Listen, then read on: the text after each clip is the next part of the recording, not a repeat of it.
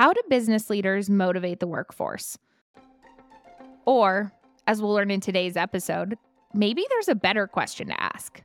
We have to get past this idea that motivation is something that one person does to another, when in fact, it's something that people do for themselves. So even the very idea that how do I motivate this person is in some ways a flawed question. What motivates the American workforce? And what can business leaders change to better support them? America's workforce. We lead them, we need them, we rely on them. But can they rely on us? I'm Rachel Romer, CEO of Guild, and this is Opportunity Divide.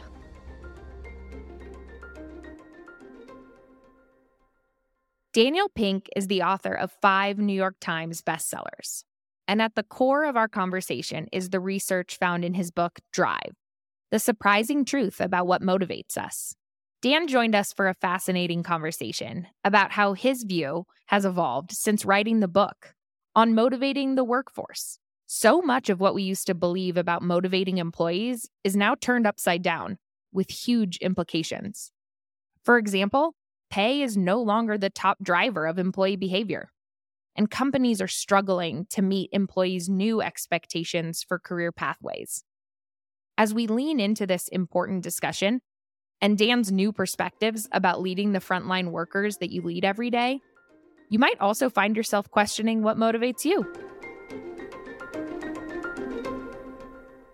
When it comes to motivation, there is this kind of innate premise that the way to motivate people is to reward the behavior you want and punish the behavior you don't want. When you punish behavior, you often get less of it. But there are 2 problems with that. One, not all the time, and not nearly as much as we think. So that creates a problem. If your underlying premise is off, if your belief about the laws of the universe are off, you're going to make all kinds of mistakes, and you're going to risk compounding those mistakes because you're not sure why you're making them. So when we talk about people motivating themselves, we have to talk about the environment in which people are working. I think we have to talk about pay. We have to talk about paying people well and paying people fairly. We have to talk about the basic treatment of people. Do we treat them with respect? Do we treat them as human beings, not as interchangeable parts? One of the things that we've seen in this so-called Great Resignation, particularly for frontline workers, is the importance of predictability. None of the people in the C-suite would want to have a job where on Tuesday you don't know how much or whether you're going to be working on Wednesday. So predictability is really important. So I think those foundational things are extraordinarily important. Likewise with psychological safety. If I'm a frontline worker and I decide to see a problem and I decide to fix it and I get clobbered for coloring outside the lines, if I get clobbered for trying something new, I'm not going to do that again. Once we do that, Adam, we can have this conversation about how I can motivate myself. I think what surprised so many companies is that actually above a certain level, pay matters less, even at the front line, right? Like when folks saw their wages go up to $15 an hour, everybody thought, okay, they'll stop switching jobs. Like they just got the wage they wanted. And we find that people are even more likely to switch jobs from one $15 an hour wage job to another if the other offers purpose and pathways, but it includes those elements of autonomy and mastery. Like I think of predictability as an element of autonomy in your framework. Is that how you would think about it? Yeah. I think that human beings in general are exquisitely attuned to the norms of fairness, and that when you violate the norm of fairness, it's just not sustainable. What you're going to get with unfairness is the same thing you get with control. All right, we talk about control, and we talk about autonomy. To me, a way to understand autonomy is to think about its opposite, which is control. And human beings have 2 responses to control. They comply or they defy. So you treat people in a controlling way, you treat people in an unfair way, you're going to get compliance, you're going to get defiance. And for most workers, including frontline workers, that is not what you want. It might be hard to find a super transcendent purpose to your job, but I actually think, and this is something I got wrong in my long-forgotten book you mentioned, Drive, which is that I talk about purpose, but I've since changed my view to think that purpose is not one thing, but it's 2 things.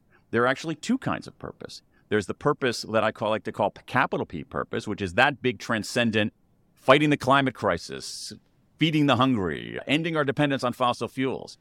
And then there's also what I'd like to think of as small p purpose, which is just, are you helping a customer solve their problem? Are you helping a teammate get a project out the door? Are you just making some kind of small contribution today? When people don't feel like their work makes a contribution, that's alienating. And pathways is really important too, because many people in frontline jobs don't want to do it forever. So they want a pathway off into something else, whether it's a better job at that operation of that company, whether it's another opportunity in their lives through more education and more training and more ability to expand their skills and find new opportunities. Dan, you've spoken to a couple of things that I'm curious to hear your reactions to. The first one is on the two types of purpose that you're talking about. This has been one of the animating themes in my research for, I guess, as long as I can remember, which is maybe I can tell you what my organization's mission is, but can I draw a line of sight between my individual job and that collective mission? Rarely. How do you think about closing the gap? There's really interesting research when it comes to purpose at Harvard Business School, where they looked at a cafeteria. And in the cafeteria, what they did is they rigged up iPads so the cooks could see the customers and the customers could see the cooks. And what they were measuring, the dependent variable, was not the job satisfaction of the cooks. It was the quality of the food. Okay, so this is quintessential frontline worker performance. And so the question they were asking is, does the quality of the food change when the cooks can see the customers? And the answer was, yeah, by about 10%. And so that's a perfect example of that. Those cooks in that cafeteria in Boston were serving lunch to middle-class people in Boston. But when there was, literally in this case, Adam, to use your phrase, a line of sight, you could see the person, they improved their performance. They said, wait a second, I'm cooking.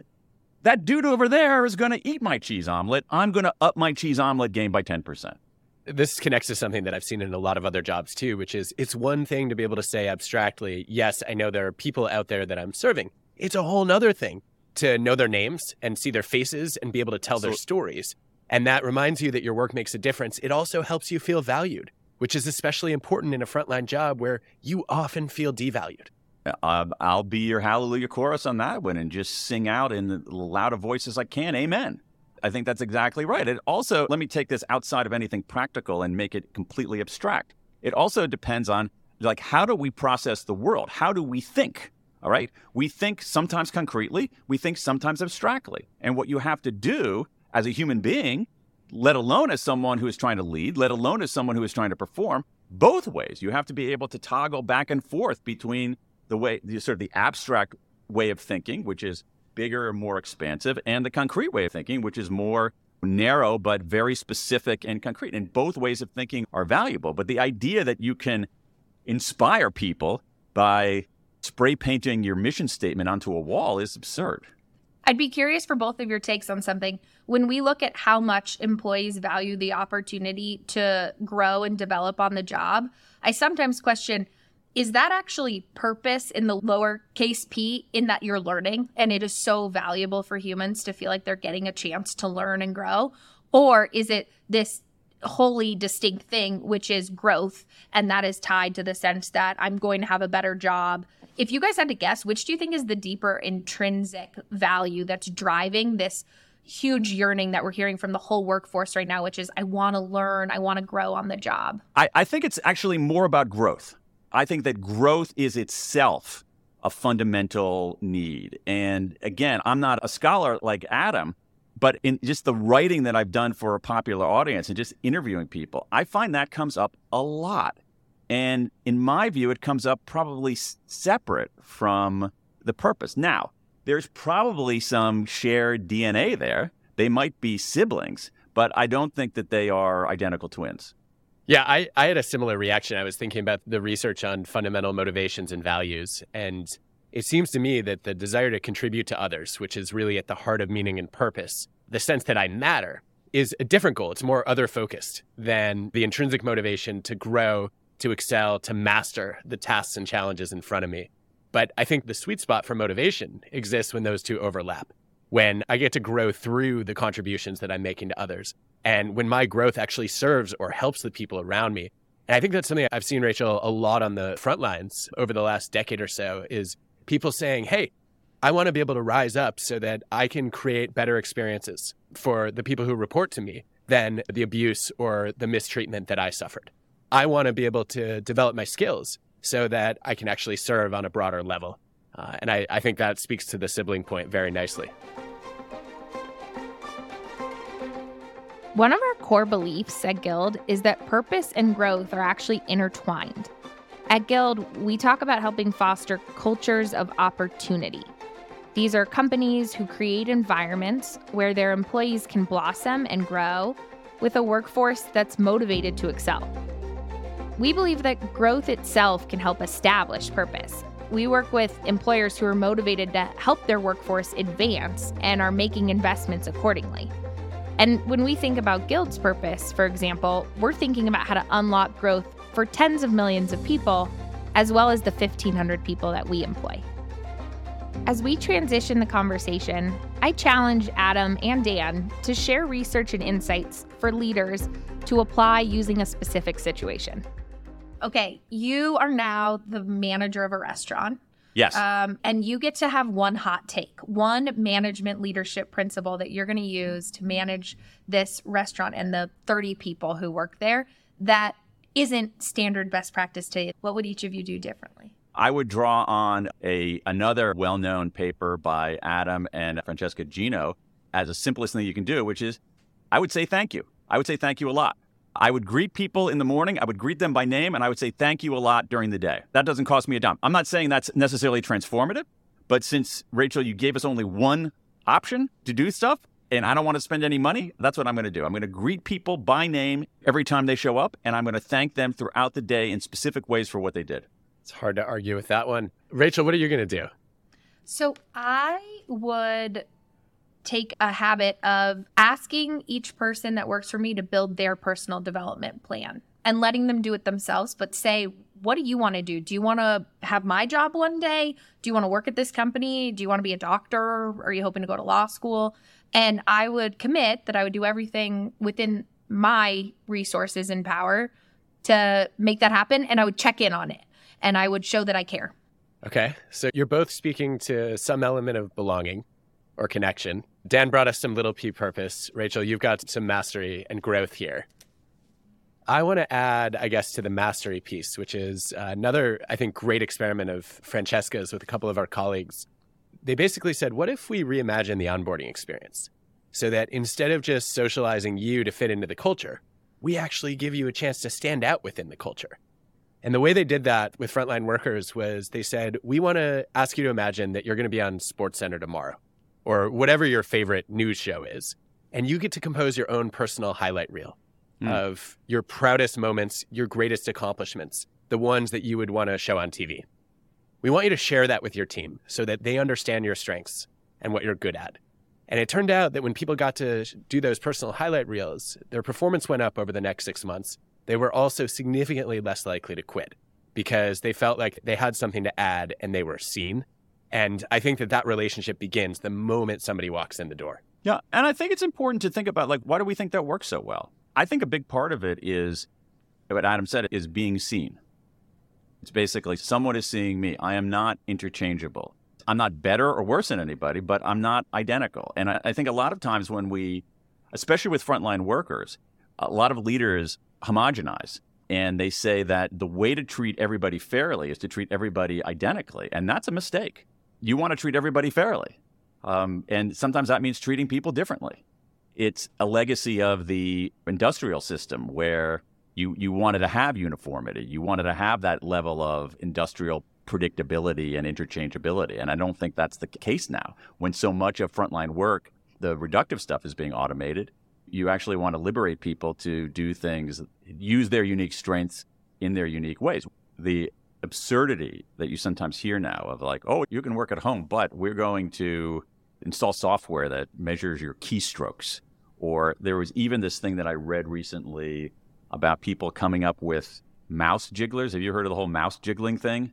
Where people have they put software that connects to their mouse so that it jiggles periodically to show that there's actually activity at their keyboard, whether there is or not. So I think there's this idea that the only way people will do good work is if they're watched and monitored, I think can be very pernicious, counterproductive, and autonomy destroying? Yeah, I mean, we inherited principles from armies that there are infantry and there are officers.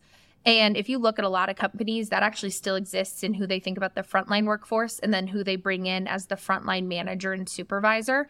And the companies that I've seen run best throw that to the wind and say, no, our best managers and supervisors started in the front line. Chipotle is a great example. 95-ish% of their leaders across their restaurants grew up in the business. Yeah. And you look at why is that stock outperformed for decades? Why is their culture so much stronger? Why does their learning ethos, they are one of the strongest learning cultures I've ever spent time with. And I think it's tied back to that. I agree with both of those sets of observations. I think if I were to add another one, it would be the idea that you can only earn a high salary through, I guess, overproducing or outperforming some kind of norm. My read of the evidence is if you actually start out overpaying people, you attract more talented people.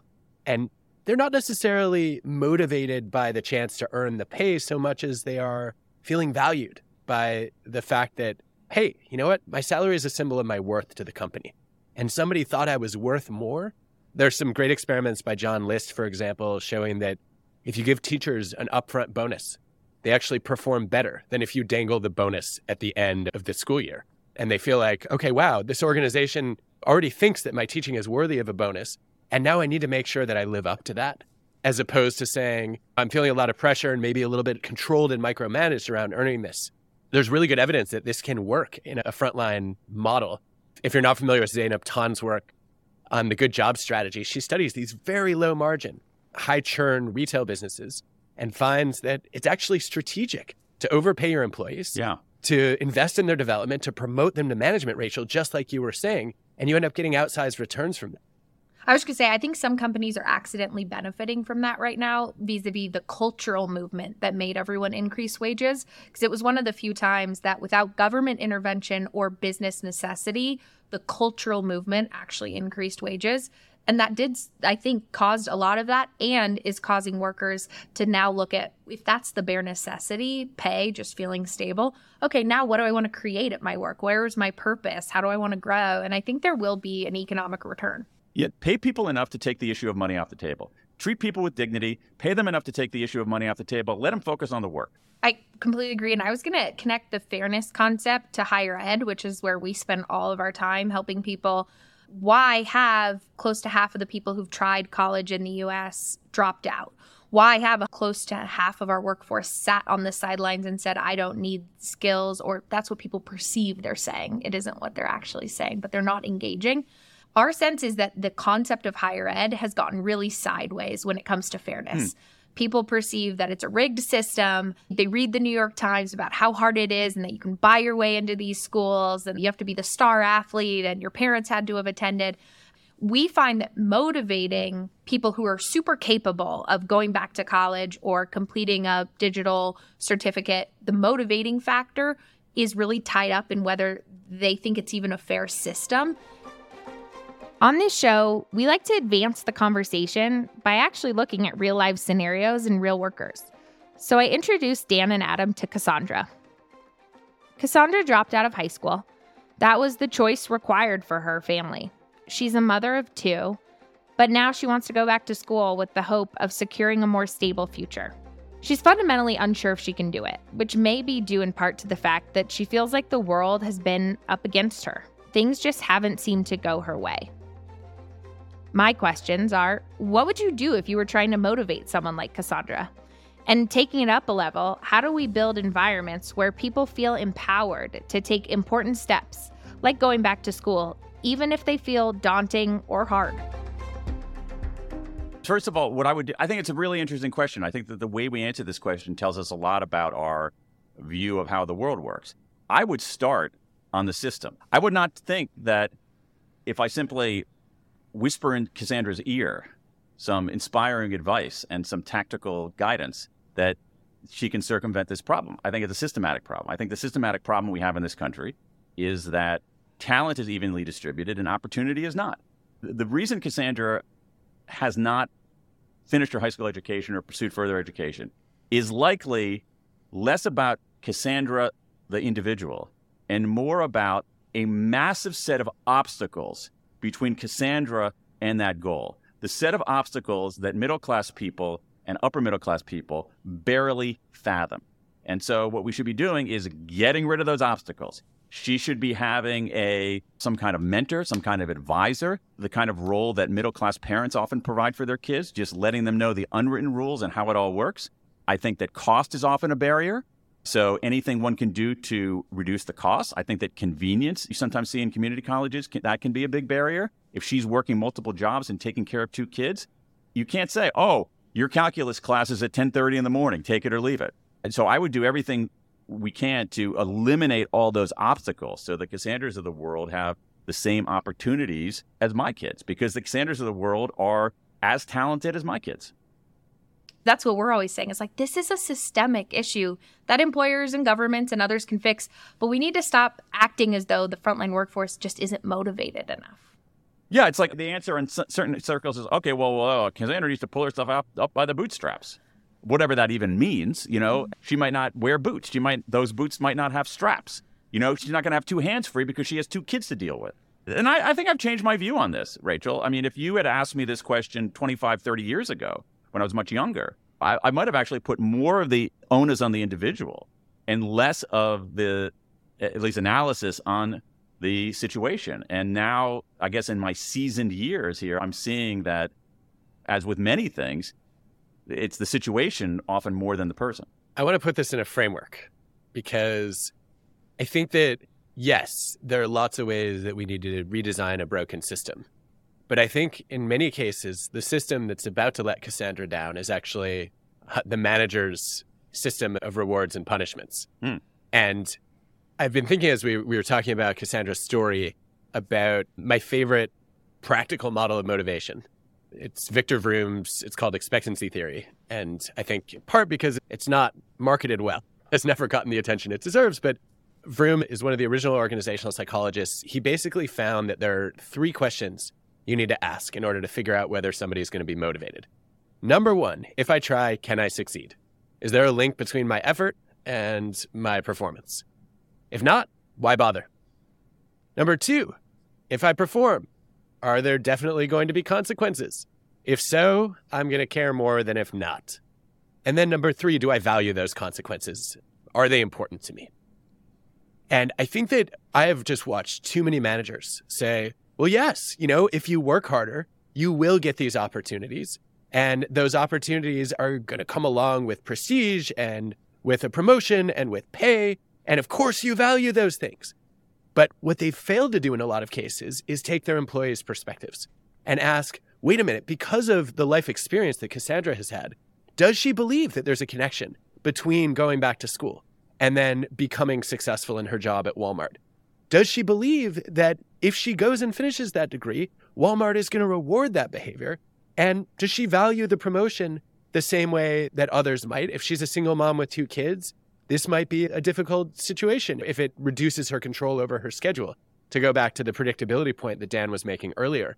And so one thing I would love to see managers do is to really analyze these questions through the eyes of their employees, right? To ask, okay, how do I show them that there's a connection between their effort and their performance and outcomes, and then make sure that the outcomes I'm offering are actually the ones that are valued? Yeah, the good news is that's exactly how it played out for her. As you mentioned, she's at Walmart, but they helped her understand the likelihood that completing her diploma would have on helping increase her promotion rate, which it did. They also removed the requirement that she pay up front for the program, because to the second question, it would have made it not the right equation for her to make the investment. And her purpose, like the big motivating for her, was to set an example for her kids. Adam, that is such the perfect note to end it on. Thank you both so much for having this conversation. The way Daniel discussed purpose and growth was really interesting to me. At Guild, we tend to think about purpose and growth as deeply intertwined, and we don't always distinguish between what Daniel called capital P purpose and lower P purpose. It's interesting to think about how all of these factors can come together to motivate a workforce. We rely on them, but can they rely on us? I'm Rachel Romer. We'd love if you'd join us to continue these important conversations. To do so, click the link in the show notes. Next time. The reality is getting companies to really focus on meritocracy. Meritocracy is saying, we want to get the best people, but we're going to afford them the opportunity to better themselves. And we're going to move to a skills first approach. I challenge Ken Chenault and Adam to share how we as leaders can give more people the chance to lead without the prerequisites of having gone to a great school or being born into a connected family.